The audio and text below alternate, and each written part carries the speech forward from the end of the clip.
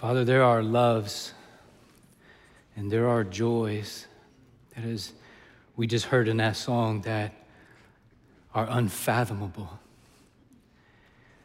Loves that we have only heard faint whispers of. A love that we have only heard as a distant echo. That awaits all of us who believe in Jesus.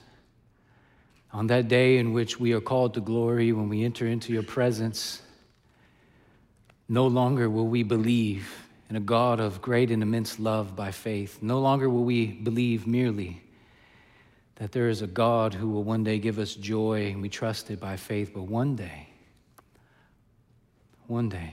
we will see you.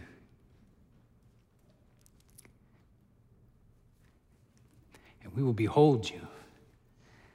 And as we see you, still bearing the wounds of the cross, still bearing the wounds in your side, then in that moment, Lord, what will wash over us is joy. Unspeakable joy. For so deep a love that has sought us and saved us. And until that time, Lord, would you preserve us in yourself? God, would you keep us ever mindful of the gospel, the good news for great sinners like us, that there is a great God of immense mercy who's willing to forgive all who acknowledge their guilt, repenting of their sins and trusting in you. God, these kinds of thoughts are so lofty. They're so huge. We are betrayed by the frailty of our words to properly and adequately express what they mean to us and for us. And God, it's no wonder that the Holy Spirit intercedes for us with groanings too deep for words, because the truth of your love is just too deep for human words. It had to be seen. And so, God, as we look upon the cross of Jesus, what we behold there is love. What we behold there is that Jesus, for the joy that was set before him, endured the cross. Would you remind us this day, Lord, of your overwhelming love? God, conquer our rebel hearts. Grant to us all that we need to faithfully follow you. And God, be kind to us by drawing us nearer to yourself, that we may be by your side, which is the place, as Psalm 16 says, where there are pleasures forevermore. So, Father, thank you for what you have done for us, what you continue to do, what you will yet do, and for the reminders this day of all that you are. We thank you, we love you. In Jesus' name we pray, amen. Amen. Oh, good morning, everyone. It's good to see you all this day. I trust that you came early in order to see a baptism that took place. We had 4 folks get baptized. It was rather chilly, I'm not gonna lie. It's a little bit cold, I'm not gonna lie. And I'm glad I wasn't getting baptized. I'm not gonna lie. But it was kind of funny because some folks were like, you know what, I'd rather not get baptized in January. I might wanna think about it in March. And some of the folks that got baptized in January were like, man, I'm so glad I got baptized in January.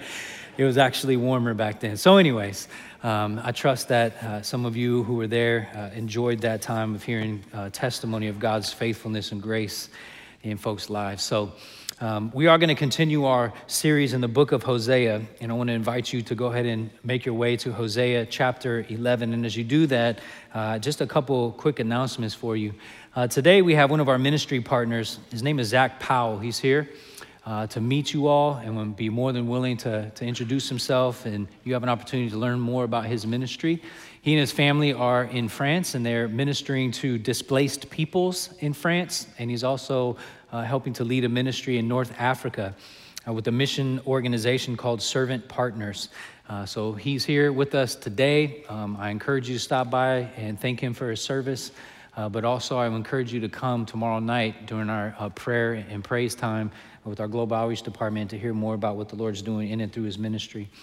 Some of you have asked questions about an upcoming trip that we have planned to go to the Bible lands of Egypt and Jordan and Israel. If you have questions and you want more information, We have another information meeting next Sunday at 6:30 p.m. It's a time for you to learn about what the trip is all about, its cost, expectations, things like that. It'll be a good way for you to get fully informed as to what that trip's all about. So I want to let you know that. And then lastly is this. As you well know, during the summers, every year we have a ministry called Vacation Bible School, VBS. And we're always looking for many leaders to help put this ministry on. And so this is our team, our season in which we are recruiting a team of leaders. We need about 200 people to make this ministry possible. And in the days of COVID and whatever, I don't know what has happened, many of us have lost our volunteerism fervor. And even when we need a handful of folks, we can't seem to find them. So 200 is daunting, but we're trusting the Lord. And I'm asking you all to prayerfully consider that you would give up a week in order to come and serve at our VBS. We know that Satan hates families. We know that Satan hates marriages. We know that Satan actually wants to eat and devour our children, spiritually speaking. And we know that it really is a dark world. And so in an effort to combat the darkness in this world, we have a ministry called VBS where we seek to introduce kids for the first time or to remind them, if they already know of Jesus, of the precious and great truths we have in the gospel. And we want to invite you to come and partner with us in this ministry. So we have a table out front. If you are interested and you are prayerfully considering whether or not you want to serve in that, you can also sign up online. But I do want to let you know we do have this need, and it would be great if we could get more than 200, but we need at least 200. So be prayerfully considering that. All right, hopefully by now you found your way to Hosea chapter 11. We're going to continue in this series, and the title of this message today, Mercy and Judgment and Tension. What we're going to see is God chooses to reveal himself and his heart. And what we see in this passage, I think, is very interesting because we see God where he is determined to judge his people for their sins, but he is simultaneously determined to give them mercy. How is that determinations going to be resolved? How can God be both judging and merciful? And we're going to see this kind of flesh out for us through this chapter. You know, one of the things in my life, and maybe you can relate to this, one of the things that has been one of the challenging experiences is just kind of not knowing where you stand. And what I mean by that is when I was in college playing sports, I didn't know necessarily where I stood with the coaches, whether I was a starter, whether I was a backup, like what's going on with that. Sometimes there wasn't a lot of communication, and so I just I didn't know. And it was disorienting. I didn't know any given practice, any given game, what my role was going to be. I didn't know what my standing was. Or I remember when Heather and I were applying for a bunch of different positions at different churches, and I'd be on the phone with them, and they're like, "You're a great candidate. We really love you." And it's like, great. Next thing you know, we get an email, and you're like, "Yeah, not so much." You're like, "What? I don't know what my standing is. Like, I thought you liked me."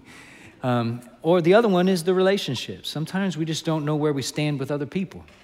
We ask ourselves the question, like, do they like me?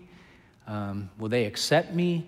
Am I the kind of person that they want to be friends with? And maybe there's a romantic interest. Is this the kind of person that is interested in me? And you just don't know where you stand.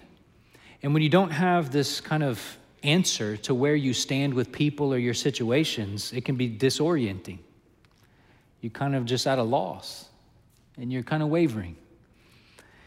However, what makes it even worse is when you have certain insecurities about yourself.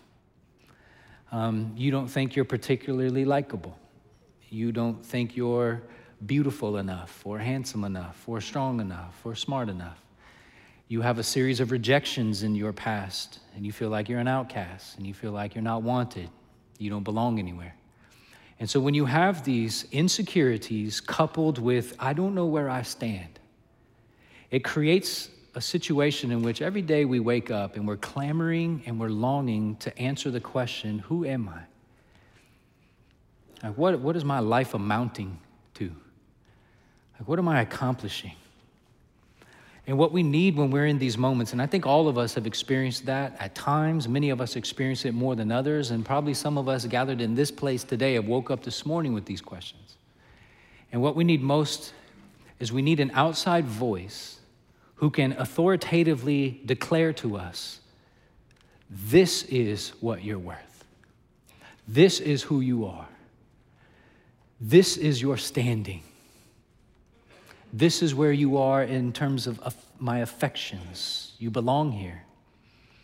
Because when you have that kind of outside voice authoritatively telling you your standing and telling you how much you're worth, it creates a permanence and a stability in your life like nothing else.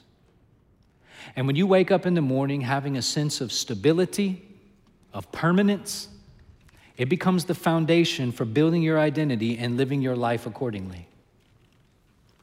And what we've seen throughout the book of Hosea is that Israel has been described as an object of God's deep love. I've loved you. And yet at the same time, we've seen Israel described as an object of God's wrath and judgment. So God says, I love you. And he says, how dare you? So which is it? Where does Israel stand with God? In this section of Hosea, we're going to see God reveal his heart. We're going to see how God is torn between his love for his people and the need to judge them because of their sins. And there's this tension in God's heart, and it's very real. But what we're going to see in Hosea is not only where Israel stood with God and what God had to say about them, but through that, what we're going to see today is how God reveals our standing with him and also answering the question who we are. And he's going to be the authoritative outside voice that determines once and for all the answer to life's most important questions. And he is the one who provides the stability. He is the one that provides the permanence. He is the one that provides you with an answer to the question that haunts you oftentimes when you wake up. Who am I? What is my life? And when God speaks authoritatively about these kinds of questions, it becomes the foundation on which we can build our identity and our life. So we're going to look in Hosea chapter 11, verses 1 through 11. You ready? Here we go. When Israel was a child, I loved him, and out of Egypt I called my son. The more they were called, the more they went away. They kept sacrificing to the Baals and burning offerings to idols. Yet it was I who taught Ephraim to walk. I took them up by their arms, but they did not know that I healed them. I led them with cords of kindness and with the bands of love, and I became to them as one who eases the yoke on their jaws. I bent down to them and fed them. They shall not return to the land of Egypt, but Assyria shall be their king because they have refused to return to me.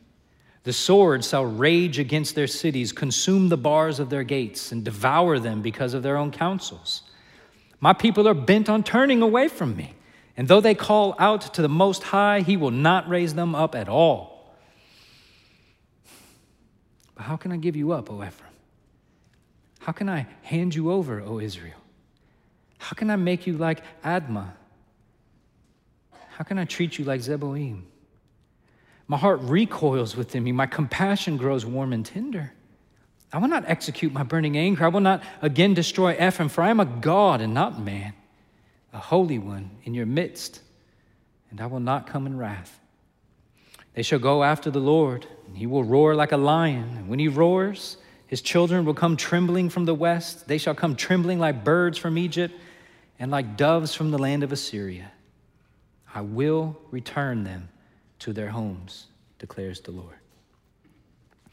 By and large, we're going to start in verses 1 through 4. And what we see in these verses is very positive, very beautiful. And what we do is we get a glimpse of God's affections for his people.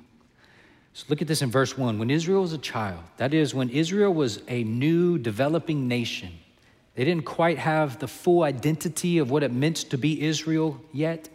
God had not yet redeemed them. He had not yet made a covenant with them through Moses. He had not yet brought them into the promised land. When Israel was a child in its infancy, God says, I loved them. Out of Egypt, I called my son. And what we see here is God calling Israel out of Egypt and doing so because he loves them. What's striking to me is if you would consider the intimacy of this language. If you think about it throughout the book of Hosea, what we've seen is God has employed this language of marriage where he is the husband and he says that his people is like his bride, his wife. He's intimately connected with them and they with him, and they know each other deeply and they know each other intimately. They know just how each other ticks. And now what God is using is a different kind of a relational connection, and that is the connection between a father and a son. Elsewhere, God will also describe himself as like a hen who watches over her brood of chicks. And so we see this motherly tenderness of God. We see this fatherly protection of God. We see this intimacy of God as husband and we as his bride. We see all of these things. But in this text, what God is doing is he is using this relationship between a father and a son. And why is he doing that? When Moses was called by God to help lead the nation of Israel out of bondage from Egypt, God told Moses, this is what you're to say to Pharaoh. Thus says the Lord, Israel is my firstborn son. And I say to you, let my son go that he may serve me. If you refuse to let him go, behold, I will kill your firstborn son. A firstborn son, by the way, is the rightful heir, is the lawful heir of all that the Father has. So when we see the biblical descriptions about God's people being a son, it does not mean that God only cares about men. It means that God is trying to communicate something about himself and about his people. Namely, that he is like a father who possesses great possessions and wealth, who then is going to transfer that to his rightful heir, which is the firstborn son. So to all who are in the company called God's people, you are to consider yourself like a firstborn son, which means all of God's possessions, all of God's protection, and all of God's presence is ultimately going to come upon you. That is your inheritance. That is what is promised for you. By contrast, God says, you Egyptian and Pharaoh particularly, if you don't let my firstborn son Israel go, then you won't have any firstborn sons because I'm going to kill him. Which means all of your wealth will come to nothing. I'm going to judge you. Now, why in the world would God call Israel his son? What is so special about Israel? Was there something that they did where God was like, oh, wow, look at you guys. You're amazing. Is it because of their hidden potential? Is it because they had a great future ahead of them and God looked into the future and discerned, oh, look at them. I could probably use them. Yeah, this will work. And we get our answer in Deuteronomy 7. You are a holy people to the Lord your God. The Lord your God has chosen you to be a people for his treasure possession out of all the peoples who are on the face of the earth. Now, why? Well, it was not because you were more in number than any other people that the Lord set his love on you and chose you, for you were the fewest of all peoples, but it is because the Lord loves you and is keeping the oath that he swore to your fathers, that the Lord has brought you out with a mighty hand and redeemed you from the house of slavery, from the hand of Pharaoh, king of Egypt. Know, therefore, that the Lord your God is God, the faithful God who keeps covenant and steadfast love with those who love him and keep his commandments to 1,000 generations. So what's the answer? Why does God call Israel his son? And why does God redeem his son Israel from Egypt? And the answer is, it is for love's sake. It wasn't their hidden potential. It wasn't their future success. It wasn't that they had earned it. It wasn't that they deserved it. It is simply God loved them. And there was nothing lovable about them. Just think about that for a second. We talk all the time about unconditional love. Oh, like I have unconditional love for you. Probably not. Probably not. Because unconditional love is like when people treat you absolutely the worst imaginable possible way, consistently and always, and you still keep loving. And you and I, nah. We say that, yeah, I just love people, I love people. And then all of a sudden somebody does something, you're like, you're gonna get it. You're like, okay, Mr. Love Everyone. Now for Israel, their primary identity as the people of God is established by this most amazing event called the Exodus. This nation of Israel, small as they were, not warranting God's love at all, but God in his free grace and mercy pours his love upon this nation. He is now going to set them apart to be his own people, and the means for that, which means the way in which he's going to set them apart and he's going to call them to himself, is through the Exodus. That is the redemption that he accomplishes in Egypt. You see, in Egypt, the people of Israel were in bondage. They were enslaved. They had no freedom. They had no hope. Similarly, you and I who are Christians today, our identity is built upon the very foundation that is similar to the very foundation that Israel built their identity. And what is that? Redemption. Israel was redeemed out of Egypt, out of bondage. Likewise, those who are Christians are identified as those who have been redeemed from the bondage of sin through Jesus Christ. So Israel received their identity through the Exodus, through redemption. And those of us who are Christians here today, we also receive our identity through redemption, or a new Exodus that's in Jesus Christ. Let me put this together for you because this is theologically significant and you must understand this. The Apostle Paul says, when the fullness of time had come, God sent forth his Son, born of a woman, born under the law. Why was he sent? To redeem those who were under the law. And what was the purpose of this redemption? So that we might receive adoption as sons. So when Israel was redeemed out of Egypt, they became his son.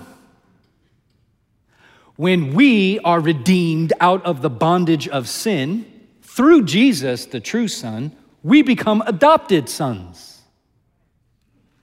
And because you are sons, God sends his Spirit of his Son into our hearts, crying, Abba, Father. There's now a new and profound intimacy with those who have been redeemed by Jesus Christ.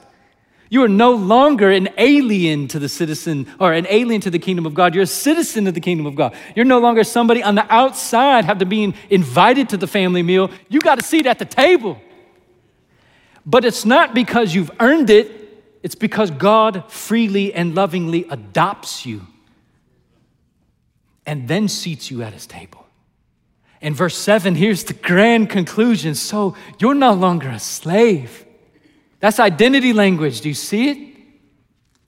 But you are a son. And if you are a son, then you are an heir through God. All of God's unblushing promises that he has given to us through the Bible are yours in Jesus Christ. Not because you deserved it. Not because you were awesome. Not because you are particularly lovable. Not because you have done something to catch God's attention. He's like, whoa, you're way better than I thought. God simply looks at you, miserable and wretched as you are, and says, here's my love. And then he adopts you into his family. Seats you at his table. Gives you his name. And more than all that, gives you his Spirit so that you can cry out, you're my Father. If that doesn't give you goosebumps, something's wrong. This redemption that I'm talking about, for Old Testament people of God was through the Exodus, but for the New Testament people of God, it is accomplished by the shed blood of Jesus. And it's his blood that cleanses us from sin. It is by his death and resurrection that the Holy Spirit is enabled to come to us and to come into our hearts and actually does the adopting work, so that the intimacy that we crave with God is ours. And once again, what's the motivation behind all this? Why does God do this? And you need to see it. Do you see what kind of love the Father has given to us? Well, how do I perceive the love of God? How do I know God loves? Well, it's because he calls you his children. One of the greatest evidences of God's love for us is that he is willing to take us into his family. That may not be shocking to you, but there is a reason, brothers and sisters, there is a reason why in our society today there are so many children in foster care. It is because we don't know if they're the kind of kids we would want in our family. For many of us, that's what we're thinking. I don't have the time or the resources. What if they're a crazy kid? What if they wreak havoc upon our family? And yet God is the one who looks at us and says, I'll have you anyway. And you know how deep of a grace that truly is, because you know how wicked you truly are. You know it? What a grace. It's unbelievable. He did it because he simply loves us. And so Paul, what he does is he puts this all together for us in probably the most beautiful section of Scripture. I shouldn't have said that. It's debatable. Anyways. Here's what Paul says: "Blessed be the God and Father of our Lord Jesus Christ, who has blessed us in Christ with every spiritual blessing in the heavenly places, even as he chose us in him before the foundation of the world." And what was the purpose of why God chose us in Christ? It's so that we would have a new identity, and that is to be holy and blameless. You see, in love, God predestined us for adoption to himself as sons through Jesus Christ. Let me say that again. Let me read that again. This is not my words. In love, God predestined us for adoption to himself as sons through Jesus Christ. God adopts you. He adopts you not just so you can generically, have access to God's farm. He adopts you so you can have intimate relationship with himself. And the reason why he adopts you so that you can have intimacy with himself is because he has chosen you. And why has he chosen you? Because he loves you. This is according to the purpose of God's will, to the praise of his glorious grace, which means, brothers and sisters, the praise of his glorious grace. That's what's emblazoned in the little lobby area. If you go out and you turn around and look up right on the second balcony, you can see it, to the praise of his glory, which he has blessed us in the beloved. It's in Jesus that we have redemption through his blood, the forgiveness of our trespasses according to the riches of his grace.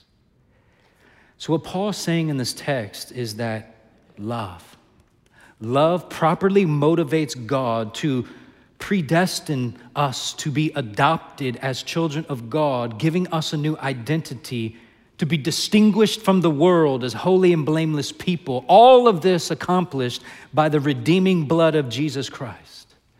So like Israel, it is not because of our hidden potential or our future success or because we have earned it or deserved it. God simply chose us because he loves us. That's it. And yet we see in verse 2, the more that God is calling his son to himself and the more he's calling them to be intimate with him in relationship, the more they went away. They kept sacrificing to the Baals and kept offering, burning offerings to idols. So even though God is here wooing these people to himself, there are people who see what God is doing and calling them to faith in him, and they're like, we don't want that. Oh, get away from me. And I think the reason why they were so pushed away is because they did not view God as a loving father. They probably viewed God as a meticulously life-interrupting annoyance. I just want to do my thing. And you keep putting your nose into my business. Can you just back off? You see, we need to clearly see God's love if we are going to develop intimacy with God. If you're here today and your intimacy with God is either hindered or it's been cheapened recently or it's becoming shallower, what I would say is that more than likely your view of God's love for you is diminishing. And as your view of God's love for you diminishes, in proper proportion, your intimacy with God diminishes. And until you see God as truly loving, you will conclude that he is extremely harsh. And an extremely harsh father is not one that you want to develop intimacy with. The 17th century Puritan John Owen, he writes this. He says, so long as the father is seen as harsh, judging and condemning, the soul of man is filled with fear and dread every time it comes to him. So in Scripture, we read of sinners fleeing and hiding from God. But when God, who is the Father, is seen as Father, filled with love, the soul is filled with love to God in return. So how can you and I see more of God as loving Father? And I think we get a glimpse in verses 3 and 4. Look at this in verse 3. Yet it was I who taught Ephraim to walk. I took them up by their arms, but they did not know that I healed them. I love this imagery. Let me help you develop this. How many of you seen this? And I know dads here, you've probably done this before because I know I have. You have a little frumpy, chunky little baby that's trying to figure out how to walk. But his little bow leg is not strong enough yet, and so it's like teetering there, boom, right on his butt every time. So what you do is you put your hands out. And then that little child will see your two big old fingers in its face, and it will realize handlebars. And those little baby fingers will grasp upon those big, strong, fatherly fingers, and you will raise that child up to its feet. You will place that child right between your legs so it will not teeter or totter. And you will walk with that child one step at a time. And then that baby will get ahead of itself and be like, let's run, and try to lean forward, and you will gently lean them back. You're not ready for this.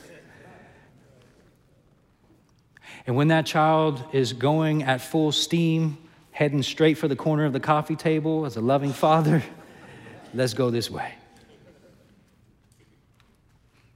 And God says, I was the one that helped you learn how to walk. I'm the kind of father that takes you by the hand and guides you and leads you. But also God is the kind of father that as you are being led, maybe you let go and you're like, let's see you walk. And that baby starts going, and next thing you know, kaboom. Tears start coming, screams. Mom in the other room, what are you doing? And that dad will scoop up that little chunky baby and will kiss that owie and look in that baby's face and shush him or her.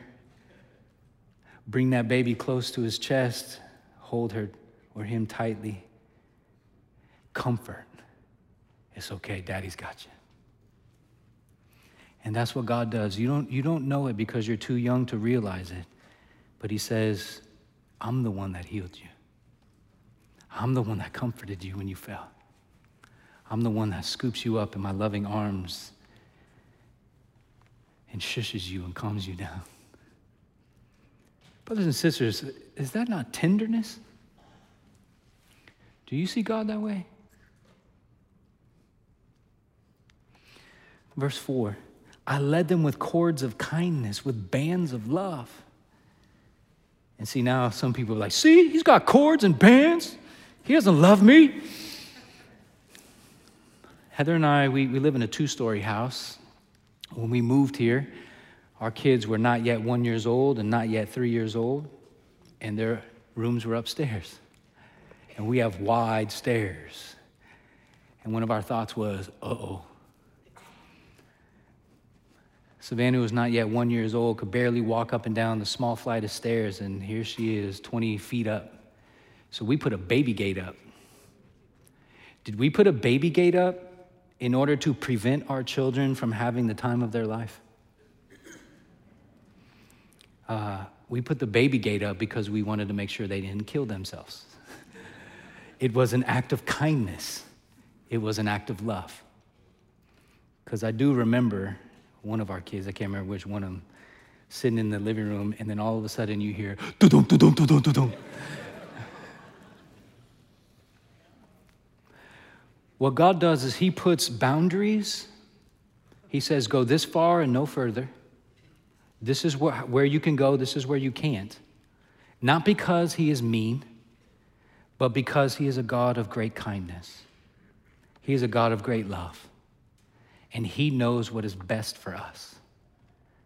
And that's why all of us parents, when we open the oven and we take the chocolate chip cookies out, and the kid comes walking to the door, we don't go, out of love, go ahead, crawl in there. Instead, out of love, we go, no! And then our next image, you see this, I became to them as one who eases the yoke on their jaws. This is kind of a farming image, or if you have the NIV, it'll talk about a child being caressed or brought to the cheek. It's hard in Hebrew to know what the meaning is, but you get the same idea, is that there's tenderness here. I bent down, God says to them. Don't sleep on that phrase. I bent down to them. God of the universe bends down to us. Not because we are worthy of his worship or anything like that. It is because we are so needy of him, he comes to us. And when he bends down to us, he gets on our level, and it says he feeds us. I love that. It's one of my favorite times as a dad is I didn't always do the feeding because Heather was home with the kids, but when I got to, we would try new foods, and you just have like carrots, smashed squash, and you're like, ugh. And you open it and it's like, and it's just like peas and stuff. But it was so fun to be like, are you ready? And they're like, oh, man, and it just comes cascading down and stuff. But it's that idea of like, I'm gonna feed you. I'm gonna make sure you have what you need. So let me read John Owen again. You see, the more that we see God's love, so much more shall we delight in him.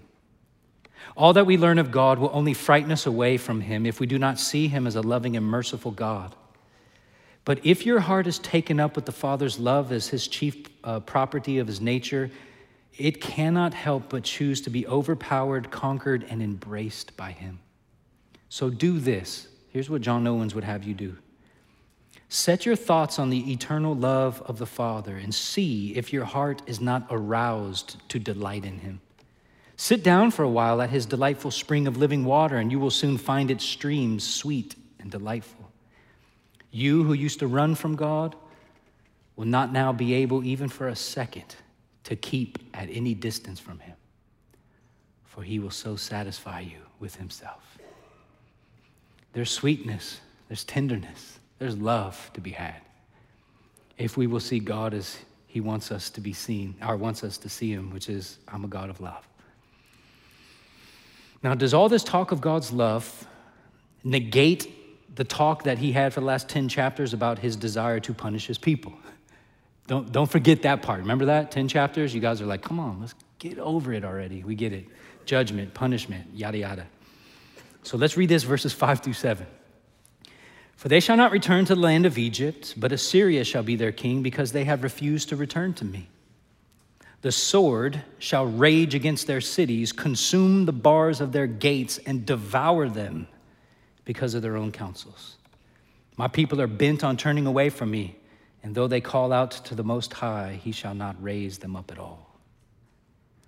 So what God does in verses 5-7 is reiterates his judgment. I'm going to judge you. He said in Hosea 8:13 and Hosea 9:3 that the people are going to go back to Egypt.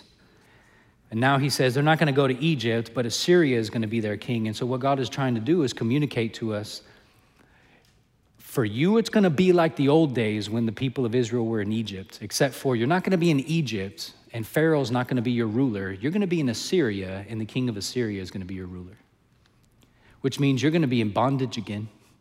You're going to be enslaved again. You're going to have no freedom, and it's going to be miserable for you. That's what's coming your way. Why? Because you have refused to return to me. And then we read in verse 6, the sword, death, is going to rage against your cities, consume the bars of your gates, which means you have no protection. You put up gates to make sure that, no sin gets in. And I say it, some of you live in gated communities, but I'm going to say this so that way it helps you out. Sometimes we go to gated communities because we're like, yay, we'll keep all the nasty stuff out. No, you live there, so the nasty stuff's already there. So the gate's not going to work. And what happens is the people are going to be devoured. And why is it? Why is it that they're going to be devoured? It's because of their own counsels. Which means the people are not inquiring of God. God, what should we do? How should we live? Instead, they're just saying, no, we got to figure it out. We don't need God's help. And if you remember something we said last week, Judges 21, that the people, they did what was right in their own eyes. And because of that, there was great evil over the whole land. And so that's why God is going to enact judgment. They don't want God. They're not returning to God, and they think they can do it on their own. In fact, in verse 7, we see how this all comes to be. It's because my people, God says, are bent on turning away from me. And the phrase there, bent, means that by nature they are turned in such a way that they just run away from God, just naturally. That's just how they are as people. You're just bent that way, which means my preferences, my desires, my inclinations, an act of the will, they're all bent towards running away from God. And so in a nutshell, Israel, who is called God's son in verse 1, now in verses 5-7, are proving themselves to be a faithless son who does not deserve the inheritance that God has promised them because they have forsaken the covenant. Now here's what is shocking to me, remarkable really, is when you read Hosea chapter 11, I don't know if you noticed it or not, but one of these verses is actually in the Christmas story. Did you know that? So if you go to Matthew chapter 2, you know that Jesus was born in Bethlehem, and you know that there was a star and the Magi and all that stuff.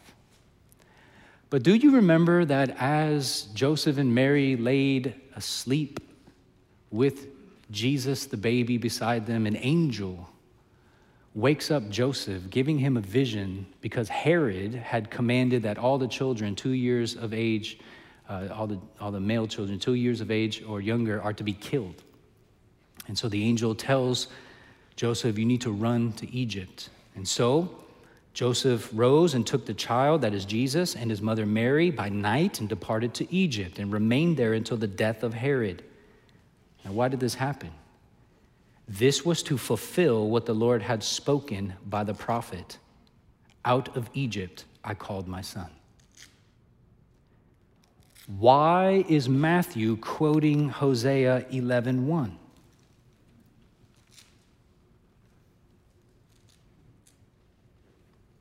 What's going on here? Think about it. God said, I called my son out of Egypt. So Jesus goes to Egypt with his parents, so that way the prophetic word would be fulfilled. Out of Egypt I call my son. Jesus is now identified in Matthew chapter 2 as the Son of God. But not just any old Son of God. Think about the comparison and the contrast between Israel and Jesus. Think about it like this. Israel was redeemed out of Egypt and called to be the holy, blameless people who live distinct lives, holy lives, in front of the whole world, so that way they would be light among the nations. And how did they do? They were terrible. They failed at every turn. They proved themselves faithless at every turn. And so what you have in Matthew chapter 2 is this amazing scene in which Jesus takes upon himself this new identity as the people of Israel. So what Jesus is doing is saying the previous firstborn son, Israel, failed to obey God, failed to do all that God commanded, failed to live up to the covenant, failed to be holy, failed to be blameless, failed to be the light of the world. Jesus steps forward as the obedient and faithful son who does all of those things perfectly without failing ever. So the covenant is fulfilled. He is alone holy and blameless. He alone is worthy of all the inheritance. Jesus is the faithful son, where Israel is the faithless son. Why does this matter? It matters because the New Testament is trying to teach us that we will rely on a whole host of things for our salvation and justification when all we need to do is look to Jesus. He's better than everything. In the book of Hebrews, just think about I don't know if you've read Hebrews. You should read Hebrews. Hard to read, but read it. Chapter 1, angels are amazing. Nope, Jesus is better. Chapter 2 and 3 and 4, Moses is better. No, he's not. Jesus is better. Well, yeah, but what about the sacrifices? Wrong again. Jesus is better. What about the sacrifices? Nope, Jesus is better. What about the Levitical priesthood? Nope, Jesus is better. Yeah, but what about the blood of the bulls and goats? Nope, Jesus' blood is better. In every single imaginable way, everything which was about Israel's identity, Jesus comes along and says, I'm better. I am the true son. I am the faithful son. In other words, I am the new Israel. I'm the one who is the light of the nations. I am the one who fulfills the will of God. Now, for me to prove this to you, I want to continue in the book of Matthew. And this will either blow your mind or confuse you, but I think it's worth the risk. I want to show you how Jesus, this big word, recapitulates the history of Israel. Okay, what does recapitulate mean? Hopefully you're not asleep yet. Recapitulate simply means to show something in a different way. So I'm just going to show this thing, but in a different way. And so what Jesus does is he actually, as we see in the book of Matthew, he's going to take on in his own life the history of Israel. This is crazy. All right, so first let's think about the history of Israel, just in case you don't know the sequence and the kind of the chronology of it. First off, what you had is God raising up a prophet who is preparing the way for redemption for the nation of Israel. And that prophet is Moses. He speaks to Moses and says, go, you're going to lead my people out of bondage. You're going to be the one who is going to lead this whole redemption thing. Next thing you know is that there is a major water event. They cross the Red Sea. And after this major water event, they go into Sinai, which is this wilderness area where we see the people eventually are going to have to wander for 40 years because they failed to resist the temptation of idol worship. And the reason why that even came to being was because Moses was up on top of a mountain hearing God's word spoken to him. And before those things happened, God was organizing the tribes according to their clan, or according to their tribes, in order to prepare them to go into the promised land. And then immediately after the people are organized and Moses goes on the mountain, receives the 10 Commandments, and then the people have the golden calf situation. They wander in the wilderness for 40 years. They then go to the promised land. And what ends up happening is there's a series of natural miracles where God works over nature. So the Jordan River stops, the sun stands still, walls of Jericho fall. Did you get that sequence? Do you understand those things? All right, I'm not going to read this stuff for you. But I want you to know there's verses here, and I'll say them. Listen to the sequence of Jesus. In Matthew chapter 3, verses 1 through 12, there is a prophet who God speaks to, who is sent to the people to prepare the way of redemption so that God's people will be delivered from bondage. And that prophet's name is John the Baptist. Immediately following that, in Matthew chapter 3, verses 13 to 17, there's a major water event, and that major water event is none other than the baptism of Jesus. Jesus then is sent into the wilderness for how many days? 40. To do what? Be tempted. Did he fail? No. And then after that, the people are organized, the leaders are organized. He begins to choose his disciples. And then we read about how Jesus goes up to a mountain and speaks in the authority of God to the people. And this is followed by various miracles of God over nature.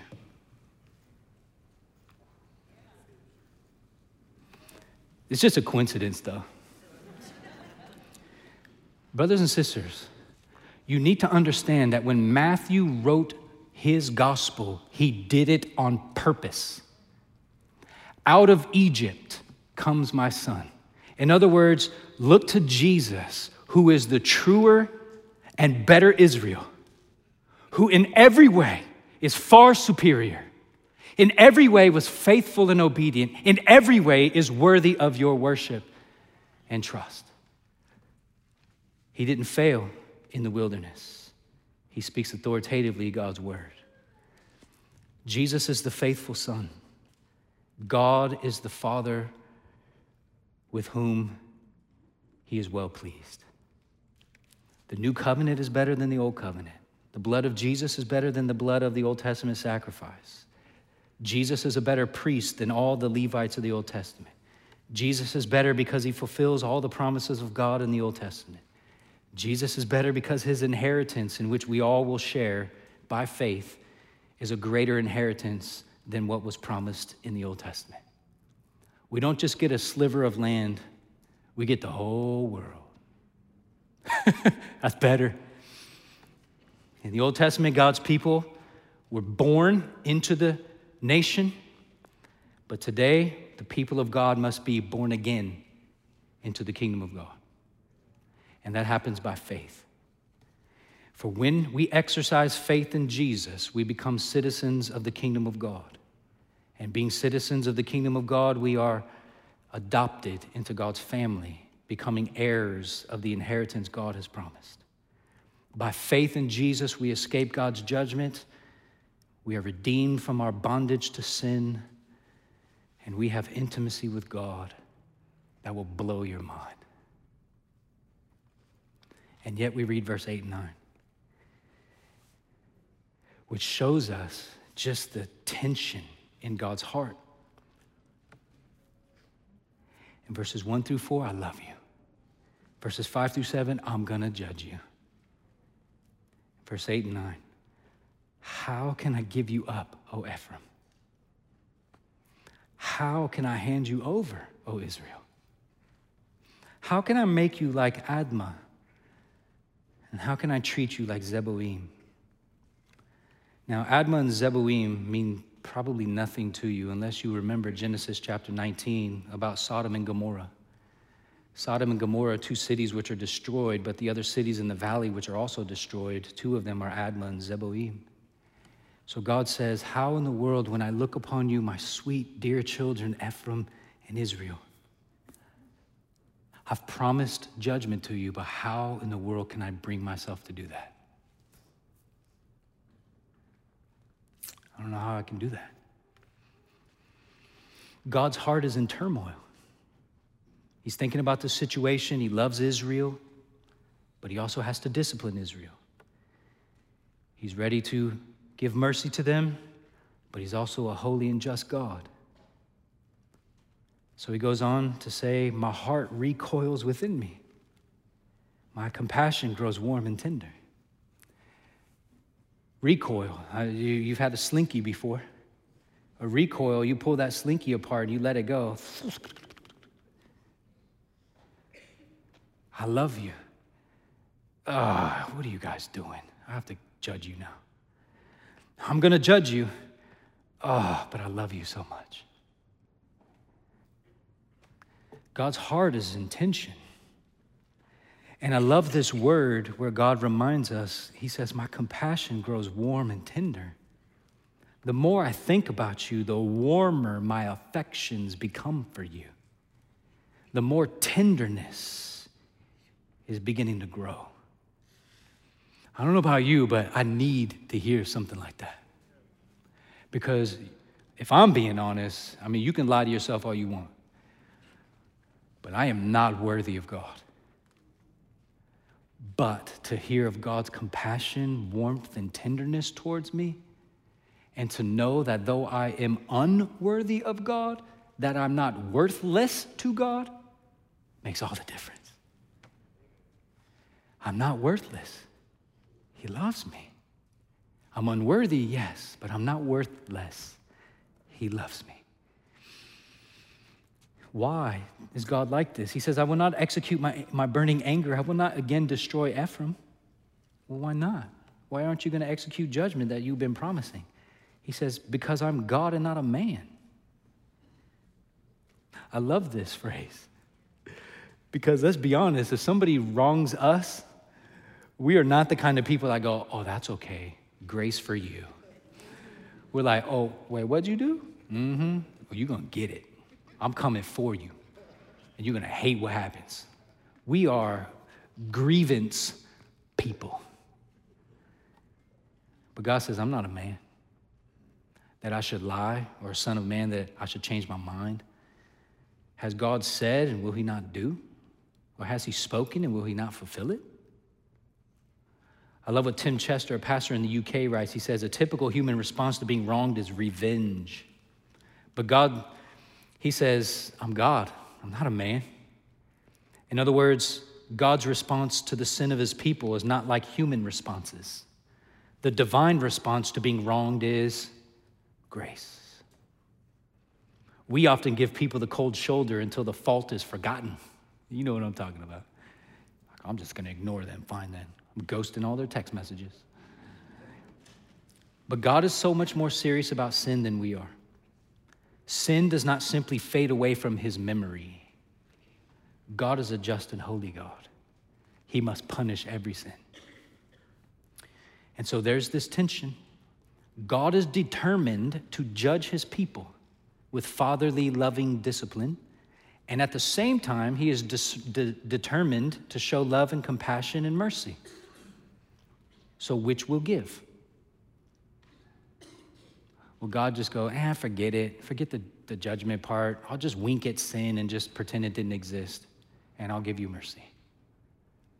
Or will he think, I can't do the mercy thing, man, because I'm holy. I got to go judgment. Which is it? And we have our answer in the cross of Jesus Christ. You see, the cross of Jesus Christ, that is the place in human history in which God's determination to judge sin is actually coupled with God's determination to show loving compassion to unworthy sinners. Let me show you. For all sinned and have fallen short of the glory of God and are justified by his grace as a gift through the redemption that is in Christ Jesus. In other words, all of us have sinned, and yet any of us can be redeemed so long as you come to God through Jesus Christ. Because his grace is a gift to you. You don't earn it. And this Jesus, God put forward as a propitiation, another big word. It does not mean merely that God died for you and he was at one point 100% angry with you, but because Jesus died for you, now he's at like neutral, where you have to start all over again.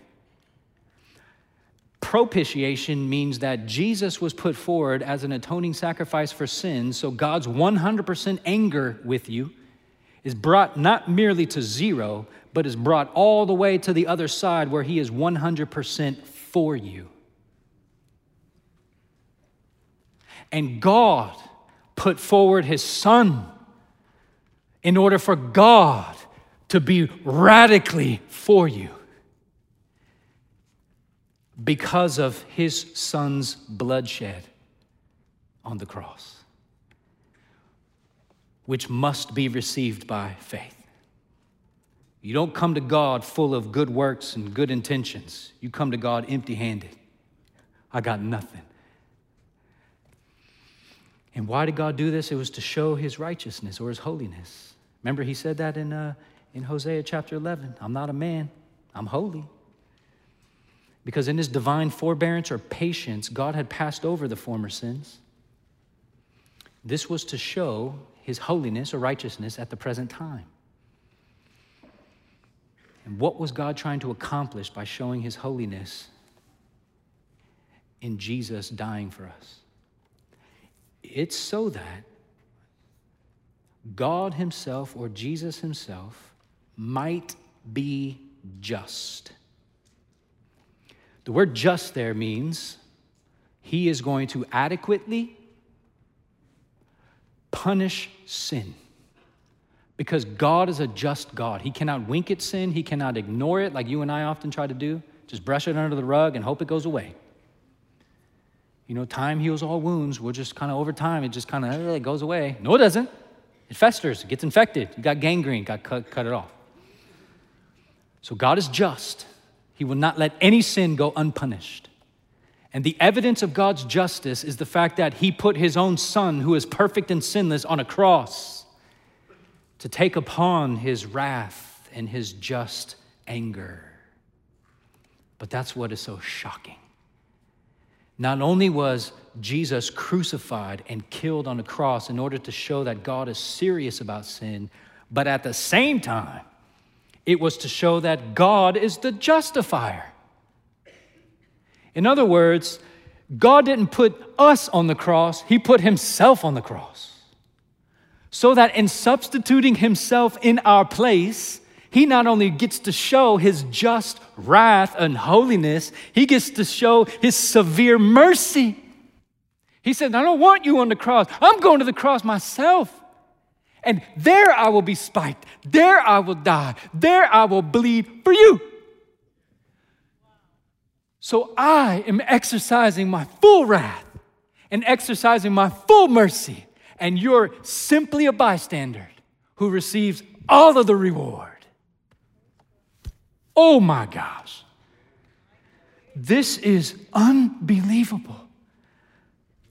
So how is the tension between God's determination to judge us for our sins and God's determination to show us warm and tender compassion? It's resolved in the blood that was shed on Calvary.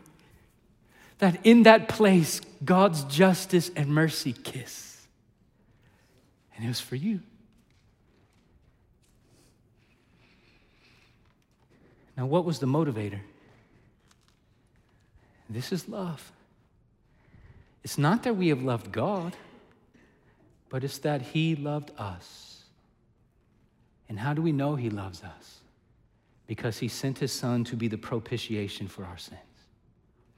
God loves you so much that Jesus, for the joy set before him, endured the cross. And by the blood that was shed at the cross, you have been taken from a position of straight anger and wrath because of sin and brought into a position in which now you are an adopted son or daughter of God, where he is fully for you and you get all the inheritance and all the promises are yours in Jesus Christ. Oh my gosh. I don't know how that doesn't cause us to wake up in the morning and go, let's get after it. And then I love this section here. They, being the redeemed, shall go after the Lord, and God will roar like a lion. Yes.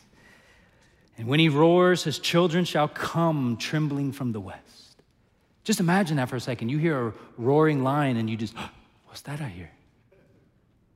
And instead of running away, you go, I got to go to that voice. And they will come from the west, and they shall come trembling like birds from Egypt, that is out of bondage. They will come like doves out of the land of Assyria, out of bondage. And God promises, I will return them to their homes. You see, when the lion roars, the children of God's ears prick up. And they hear the voice of their God. And they come from wherever they are because they know that voice is leading them home. I don't know if it's this verse or maybe it's Joel 3, where Joel writes, the Lord roars from Zion, he utters his voice from Jerusalem, and the heavens and the earth quake, but the Lord is a refuge to his people, a stronghold to the people of Israel. I don't know if it's Joel 3, I don't know if it's Hosea 11, but I asked myself the question, I wonder if verses like this were going through C.S. Lewis's mind when he wrote about Aslan in the Chronicles of Narnia. And I know, I use Chronicles of Narnia all the time. You should read the books. Some years ago, Heather gave me a gift, and it was a framed quotation from The Lion, the Witch, and the Wardrobe, something I literally look at every single day. And it comes from a time when the four Pevensey children are in Narnia. They've gone through the wardrobe, they're wearing their fur coats, and they're going through the land, which is always winter and never Christmas. It's being plagued and dominated by the White Witch, and they make their way to the Beaver's hut. And as they're there in the Beaver's hut, Mrs. Beaver and Mr. Beaver are making this delicious meal for them, and they begin to tell the Pevensey children about the prophecies about Aslan. Now, if you know anything about Chronicles of Narnia, you know Aslan is the Jesus character in the story. And so Mr. Beaver is recounting to the children the importance of Aslan. The rumors are he's on the move. And all of Narnia is beginning to wake up. And so they're sitting there listening to this story, and they have this little rhyme, this little poem that has been in the minds and hearts of the inhabitants of Narnia for many, many years.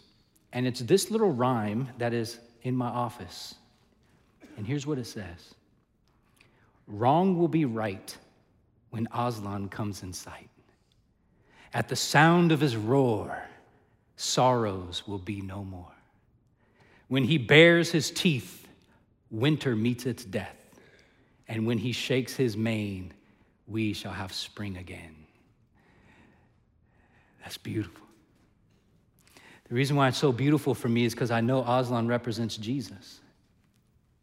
So let me substitute Aslan with Jesus. Just listen.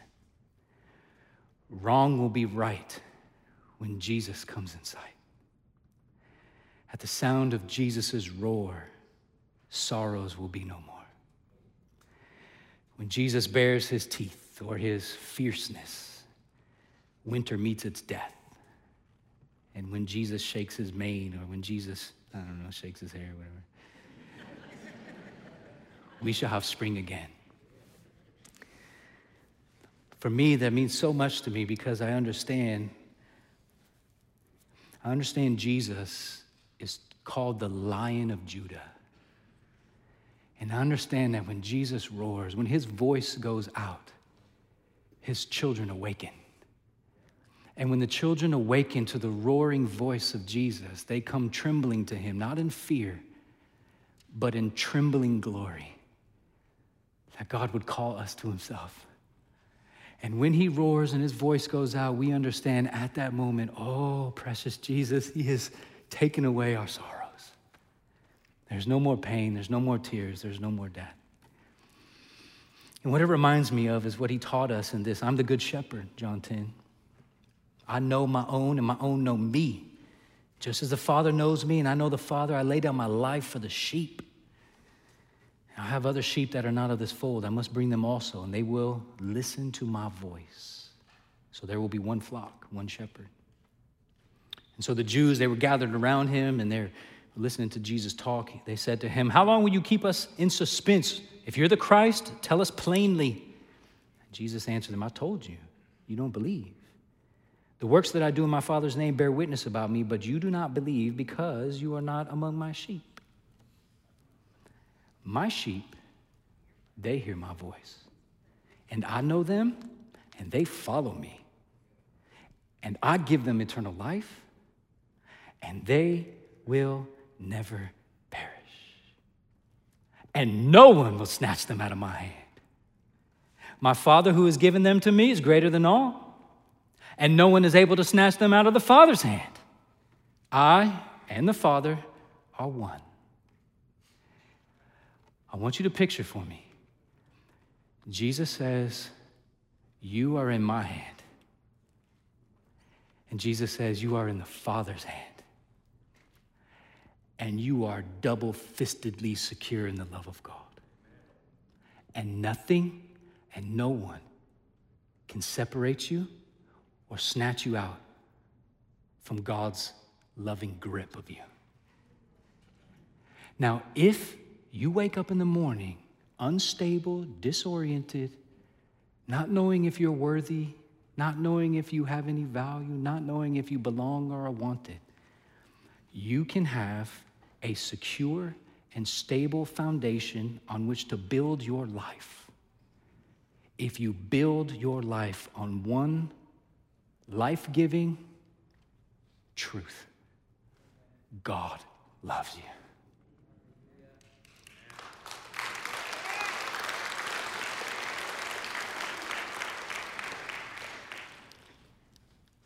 And so if you're here today and you hear his voice, don't do what Hosea 11:2 says. The more God calls you, the more they went away from him. Come to the Lord. And there you will find the joy that you seek, and the love that you desire, the belonging. And in fact, one of my favorite verses, the ransomed of the Lord shall return. They shall come home. And when they come to Zion, that is the presence of God, will come with singing. That's why we close our service with singing. Everlasting joy is going to be on our heads. We shall obtain gladness and joy. And why? Because the Lion of Judah has roared, and sorrow and sighing has flown away. Oh Lord, I pray, God, I desperately pray that you would send out your voice and that you would call your children to yourself. God, that they would come to you trembling, not in fear, but trembling with the glorious thought that you love them. That though they deserve nothing, though they have rebelled against you in tremendous and profound ways, you have relentlessly pursued your people, placing your love upon them. And God, you will forgive, you will restore, you will redeem.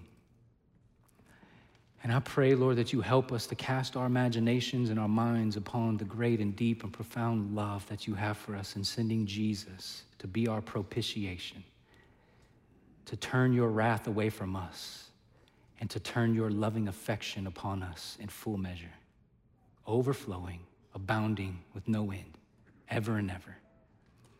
And thank you for calling us home, that we can come into your presence. For we know in Psalm 16:11, in your presence is the fullness of joy, and at your right hand are pleasures forevermore.